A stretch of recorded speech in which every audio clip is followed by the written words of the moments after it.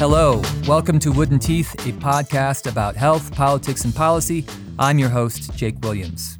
If you're rich, research shows that you have a pretty good chance at living a long life, no matter where you live.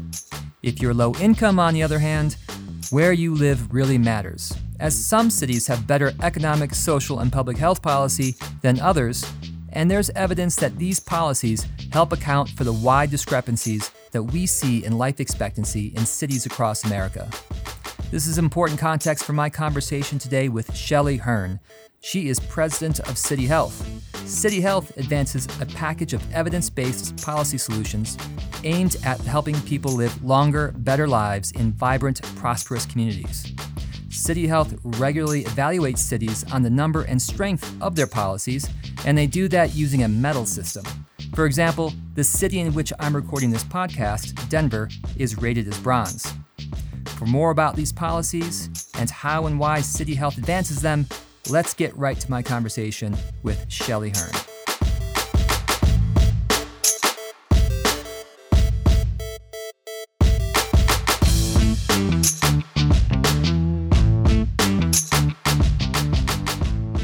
Shelley Hearne, welcome. Thanks, Jake, for having me. Okay, so you are president of CityHealth, and we're going to dive into what you do. But before we do that, what is the origin story of CityHealth? Well, CityHealth got birthed by the deBeaumont Foundation, which is a small but mighty foundation looking at how to strengthen some of the basic public health protections that are out there to really assure that everyone has the healthiest opportunity for a good, thriving life. And that's really what CityHealth is all about. They had done the research, spent many years out there looking at policies can sometimes be the biggest difference maker in whether or not someone has a good chance right from the start to have the healthiest, longest quality life possible. And that's where they put together this concept of how do you get the cities in this country to have the best policies on the books so their people have the best shot. So what can cities do that perhaps states or the federal government cannot do? Well, sometimes cities are just really focused on the basics. You know, they really are not always involved in some of the mudslinging politics, but really in the basics of how do you make sure your roads are running properly and your buses are on time and your schools are open and they're teaching your kids well, and that, really kind of the fundamentals of what life is all about. Cities are focused in on those basics and are places where what we've seen that sometimes they're the best innovations, best opportunity to work across party lines to get the job done, to make sure that policies are in place that really make sense, that data shows they work, they can help out everybody, they don't hurt anyone. And that's why we've focused our attention on what the cities can do to create a healthier environment. A lot of attention's been paid recently to the plight of many Americans health-wise in rural areas. Why direct resources to cities versus those other areas outside cities? Well, it's not an either or, and policies can help everybody. But what we've done is really start where the most people are, and sometimes where the data is strongest and the opportunities are great. And again, to that point, cities are innovators. And if it can work there, then a lot of these issues can ripple out across the country. For instance, the issue of raising the tobacco age from 18 to 21 doesn't matter what zip code you're in. Doesn't matter if you're a kid out in the farm or in a small rural area or in a big city.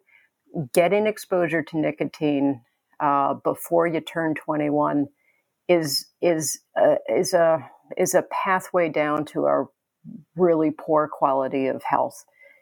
Once you're addicted, it makes it really tough to stop from tobacco exposure, other chemical exposure. So that's a policy that if you can get it in place in the cities, if you get it in place in states, you're going to lift all boats. And that certainly is the hope of CityHealth. So CityHealth uses 9 policies on which they rank cities. I'm going to list those 9 right now. You mentioned the first one, Tobacco 21, that is raising the age of sale for tobacco products to 21. There's earned sick leave. There's high quality universal pre-K, affordable housing, complete streets, that is walking, biking, public transit, alcohol sales control, smoke-free indoor air, food safety and restaurant inspection rating. So that is, for example, if you go to, I think California is the last state I've been in, where you can see a visible rating as a customer at a restaurant that tells you if they passed their health inspection, for example. And then finally, healthy food procurement. So how did you come up with these specific 9 priorities? Well, we actually were trying to get 10. What we were doing is looking at some of the most critical public health issues that this country is facing. So ranging from the opioid epidemic and public safety issues to education and housing. And those might not seem right off the bat like health issues, but what we've found, what the evidence has shown over a number of years, is that there are really core areas that drive whether or not you're going to have a healthy life, if you're going to have economic opportunities to put a roof over your family's head or make sure they're eating good foods. But things like education, housing are drivers of health. And that you have to look at what are those critical areas that influence so much of the impacts of health. Otherwise, just making sure someone has health insurance isn't going to do the job. You've got to make sure that they do have roads that are safe to either walk on, get to that doctor's office, or get to a grocery store where they can get healthy foods. That kids are getting a good education, because that actually shows that it puts you on a pathway of incredibly good health opportunities. A poor education can put you behind the 8 ball. So we took a look at where's the best data on what policies in each of these key determinants and drivers of health would make the biggest difference that a kid in a city, an adult growing up, living, working, playing, praying, whatever you're doing in that city, that it creates an environment that you got the best shot for health. So we looked in education, and what did it tell you? The CDC, the Centers for Disease Control and Prevention, and many other scientists and researchers had determined that a quality, highly accessible pre-kindergarten program is one of the best investments that you can make to assure that a kid has the best track to a good, healthy life. There are many parts in that, but essentially, if you have a good pre-K program, you're going to see increased graduation rates by kids from high school. You're going to see lower rates of crime. You're going to see less teenage pregnancy. The list goes on and on of incredible, important outcomes if you just give those kids a really good quality chance right from the beginning. So you've been describing the impact of these policies, and both you and I know that the research shows that while healthcare is certainly important, these social, economic, and public health policies actually play a greater role in determining someone's lifespan. When you engage mayoral administrations or city councils around America, do they grasp that concept? Do they, latch on or buy into the idea that these are policies that can legitimately improve the quality and lengths of life, even to a greater extent than an improved healthcare system would? Or is that really not even part of the sell? It's a great question. We have some mayors who have health as one of their top priorities, who have connected those dots. But in general, many of the leaders in city environments, they've got a lot of issues coming at them. There are a lot of different needs, a lot of different problems, a lot of fires that they're fighting. And that health, while important, may not always be in the front seat with them. But if you look at the policies that we're putting here, a lot of them actually overlap with other priorities that city leaders have. So, for instance, the issue of complete streets, which is looking at assuring that regardless of your age or your income, where you live, that you've got safe modes of transportation for walking, biking, taking mass transit. Well, in some cities, that's a really top issue in terms of what they're doing with transit. And so building in this policy is a great opportunity to dovetail what they do. At the end of the day, we looked at policies that you could explain to people and may help them understand that their health implications. But for the most part, our policies did not have big economic price tags for the cities. And that was an important element of the sale. The other is, according to a lot of the research and polling that we did with city leaders, they really do care that there are not equal opportunities for health with all of their residents. They know there are differences from one community to another, that they're not always having the same longevity. They're not living as long. They have more diseases in some neighborhoods. That's something that is on people's radar screens. And in fact, how we selected many of these policies were informed by what could create some of those, again, blanket opportunities for a fair, healthy living opportunity for everyone. You use a medal system to rank cities on these 9 policies. How does that work? Well, doesn't everyone want the gold medal? And that's certainly what we're hoping for our mayors, our city council members. We want them to be incentivized to put as many of these policies in place. And right now, we give a gold medal to the city leaders if they've achieved gold in at least 5 of those policy areas. Then they get to wear that around their neck. You get a silver medal if you have 5 medals that are either gold or silver. And then to get a bronze, you just have to have 4 medals. We hope over time that we're going to be adding more policies, having tougher criteria, having to earn more medals in more of these policy areas. But right now, what we have is the basic set of policies that a city should have. And we're still a long ways from having the majority of cities getting gold. So there's a lot of work ahead, but at least we've created a roadmap on how we get every country or every city in this country to gold. Okay, so who are some of the best and who are some of the worst? It's a real mix and match out there. We're seeing innovation, creativity, and a recognition that health can be improved through policies.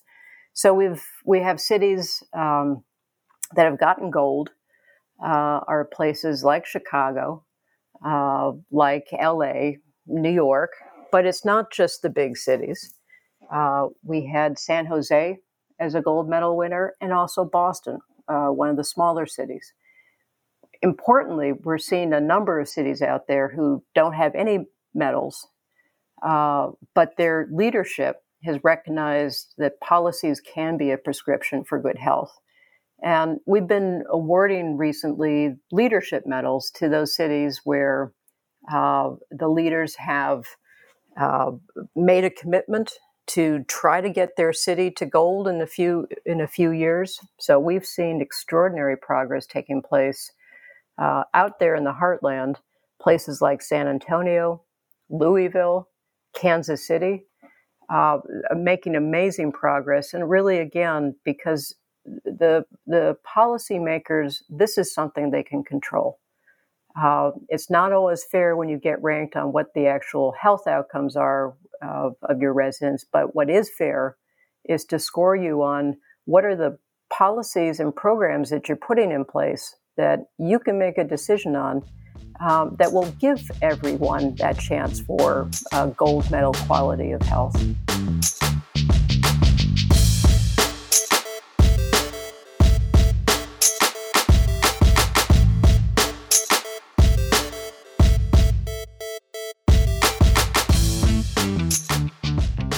So why do people, as the evidence continues to indicate, tend to live longer in big, dense cities? It's not always the simplest equation, but many of the contributing factors come down to things like your economic security, the level of education that you've had, and the quality of that education. It's, again, where some of these policies that we're putting in place can assure that you're reducing your exposures to violent crime, that you're creating safer walk environments, that you're having greater economic security. Those are actually all factors that can contribute significantly to your health outcome. It's not just genes, and it's certainly not genes alone. It's about the environment that you live in. And the more that we can put in place some of those basics to assure that everyone has that opportunity for a good, healthy, thriving life, that's how you're going to improve longevity. I mean, if you look at cities, by and large, people who live in cities as an average tend to have more income. However, there's also a lot of evidence that some of the policies that we're talking about here in the public health, social, and economic realms have the ability to mitigate the effects of income inequality, which are also most pronounced in cities. So just to put some stats to this, the top 1% of Americans economically, the men get to live 15 years longer than the poorest 1% of men. For women, that same gap is about 10 years. However, when you dig into these cities, you can see that there are pronounced differences in length of life. For example, in New York City or San Jose, this is a race-adjusted figure for low-income residents.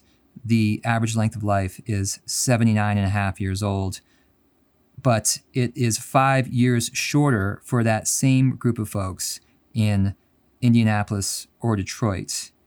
And so I'm not saying that, we shouldn't address income inequality by any means, but it does seem that these policies have a way of mitigating the effects of income inequality when it comes to life expectancy that you see in other areas. Is this something that you have found as a motivation or impetus to do this sort of work? Well, the data that you just discussed was absolutely a motivator and part of the genesis of creating CityHealth.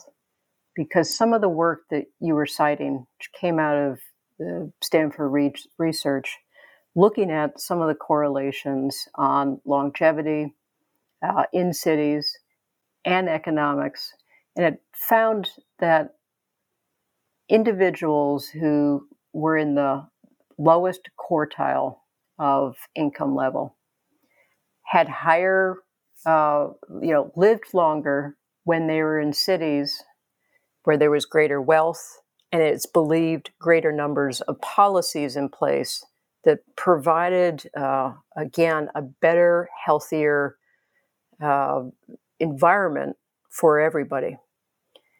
And as you take a look at those distinctions, where you see is some of those cities where those lower on the income level can fare better health-wise, they are the ones that are scoring better in our policy areas. You're seeing the quality pre-K programs. You're seeing gold medals in a number of areas. You certainly see that in so many of the California cities where they've put in place the first areas to put in tobacco-free, smoke-free indoor air laws, that put in the tobacco 21, where you got this blanket coverage. And there's more research that needs to be done on this. We've not been able to tease out all the specificity. But again, the totality of this package that we're talking about of policies and where they address in each of these critical areas of housing, education, public safety, those are all key contributors to creating an improved and a little bit more equitable opportunities for good health. So I have a question about where public health should begin and end vis-a-vis income inequality. As we just covered, these policies appear to be able to mitigate the negative impacts of income inequality. But should public health stay focused on this mitigation path? Or do you think that public health interests should tackle income inequality more directly, not necessarily on a left-right ideological grounds, but from a public health perspective, pursuing campaigns that could reduce the gap between the rich and poor in the interest of improving and saving lives?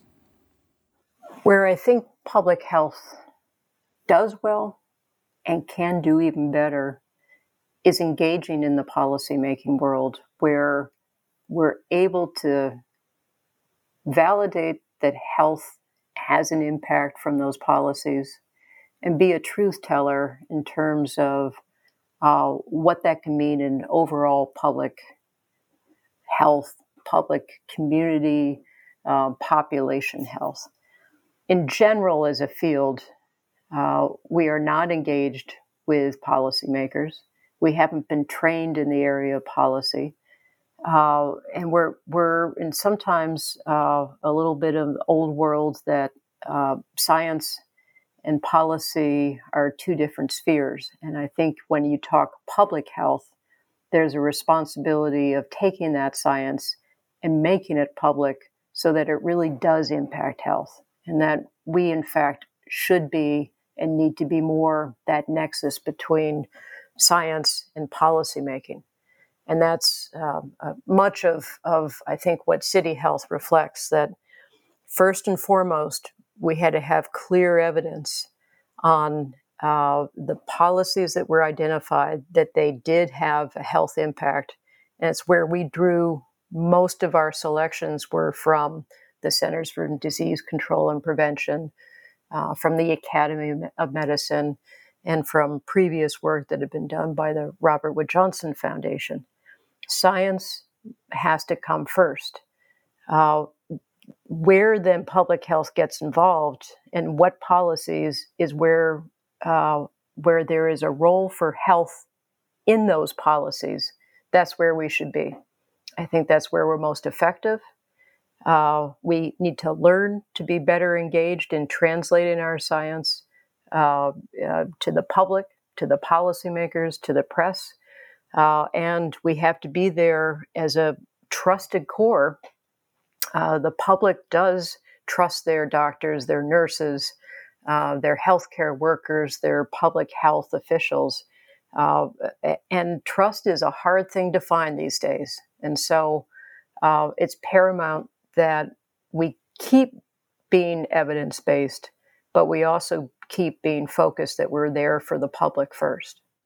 Cities have also become a forum for public policy change to address climate change, especially since the U.S. pulled out of the Paris Accords. And also the American Public Health Association has called climate change the number one public health issue in America. Have you given thought to how CityHealth might engage on, from a public health perspective, climate change at the city level? We are taking a very serious look at that issue right now. We have been joined by Kaiser Permanente, as a national partner for CityHealth and as an organization, one of their first requests is asked us to take a look at our existing policy package and see about expanding and including where the evidence says a city can make a difference in this issue of sustainability, which would very much with an eye towards climate change. So we are actually in that process right now of reviewing the evidence-based set of policies out there that could have an impact on climate, could improve environmental conditions. So I'm hoping that in 2021, we will have that on the books and be scoring and incentivizing cities. It is a critical issue and one that we can't overlook, but I hope to come back and show how CityHealth is doing that work, not only from our scoring, but also working in concert with a number of key groups out there who are also trying to focus in on cities as the epicenter of change today. And are there any other frontiers that you're considering adding to this list of policies? I mentioned earlier, Jake, in the podcast that we really wanted to have 10 policies. We have 9. And the 10th had been reserved for a policy to address upstream how to best tackle and reduce the serious challenge today of the opioid epidemic, substance abuse, and mental health. This has been one of the most challenging and, to be honest, frustrating elements of our work, in that we are at a point with substance abuse epidemic where we need greater access to treatment, greater attention on many of the conditions that are forcing, creating this crisis. But there's not a clear answer of an upstream policy that can prevent these issues. Right now, our work and our findings have been around the need, again, for improving access, getting better treatment, getting better solutions out there. But I hope that we can come back in the near future, and it is certainly a charge that we have put out to many in our efforts to try to identify the innovations that cities are doing. Is anyone having success on the prevention side? And that's something that we're very much on the lookout for. Okay, so among the 9 policies, there's one here that I feel like people don't perhaps know enough about, and that's alcohol sales control. Can you tell me more about that? Well, it might be one of the best kept secrets out there on a policy that would make an extraordinary difference in a community. But there are some communities that already know about this one. You know, in many of our cities, there's a great worry, great concern, for reason, on public safety. We've seen in some places the challenges of murder rates, violent crime, domestic abuse, motor vehicle accidents. And one of the best ways across the board to prevent and reduce those rates of violence is to better regulate the sales of alcohol in your cities. And what the data has shown is that if you prevent high concentrations, really dense areas of high volume sales, so a corner liquor store on all 4 corners of a street, the cops in the city will tell you that's where your crime rates start. They know it, and a lot of the community groups know it, but it has been very difficult and very challenging to put in some of the zoning restrictions that limit the number of outlets, or on the flip side, just ensure that better protections are in place as part of those stores being there. Working streetlights, anti-loitering laws that actually are enforced. Doing things to change the conditions of these high volume alcohol sales areas are one of the most effective ways to create a safer, violent-free zones for your communities. Shelley Hearne, thank you for your time. Thank you, Jake. It was wonderful talking with you.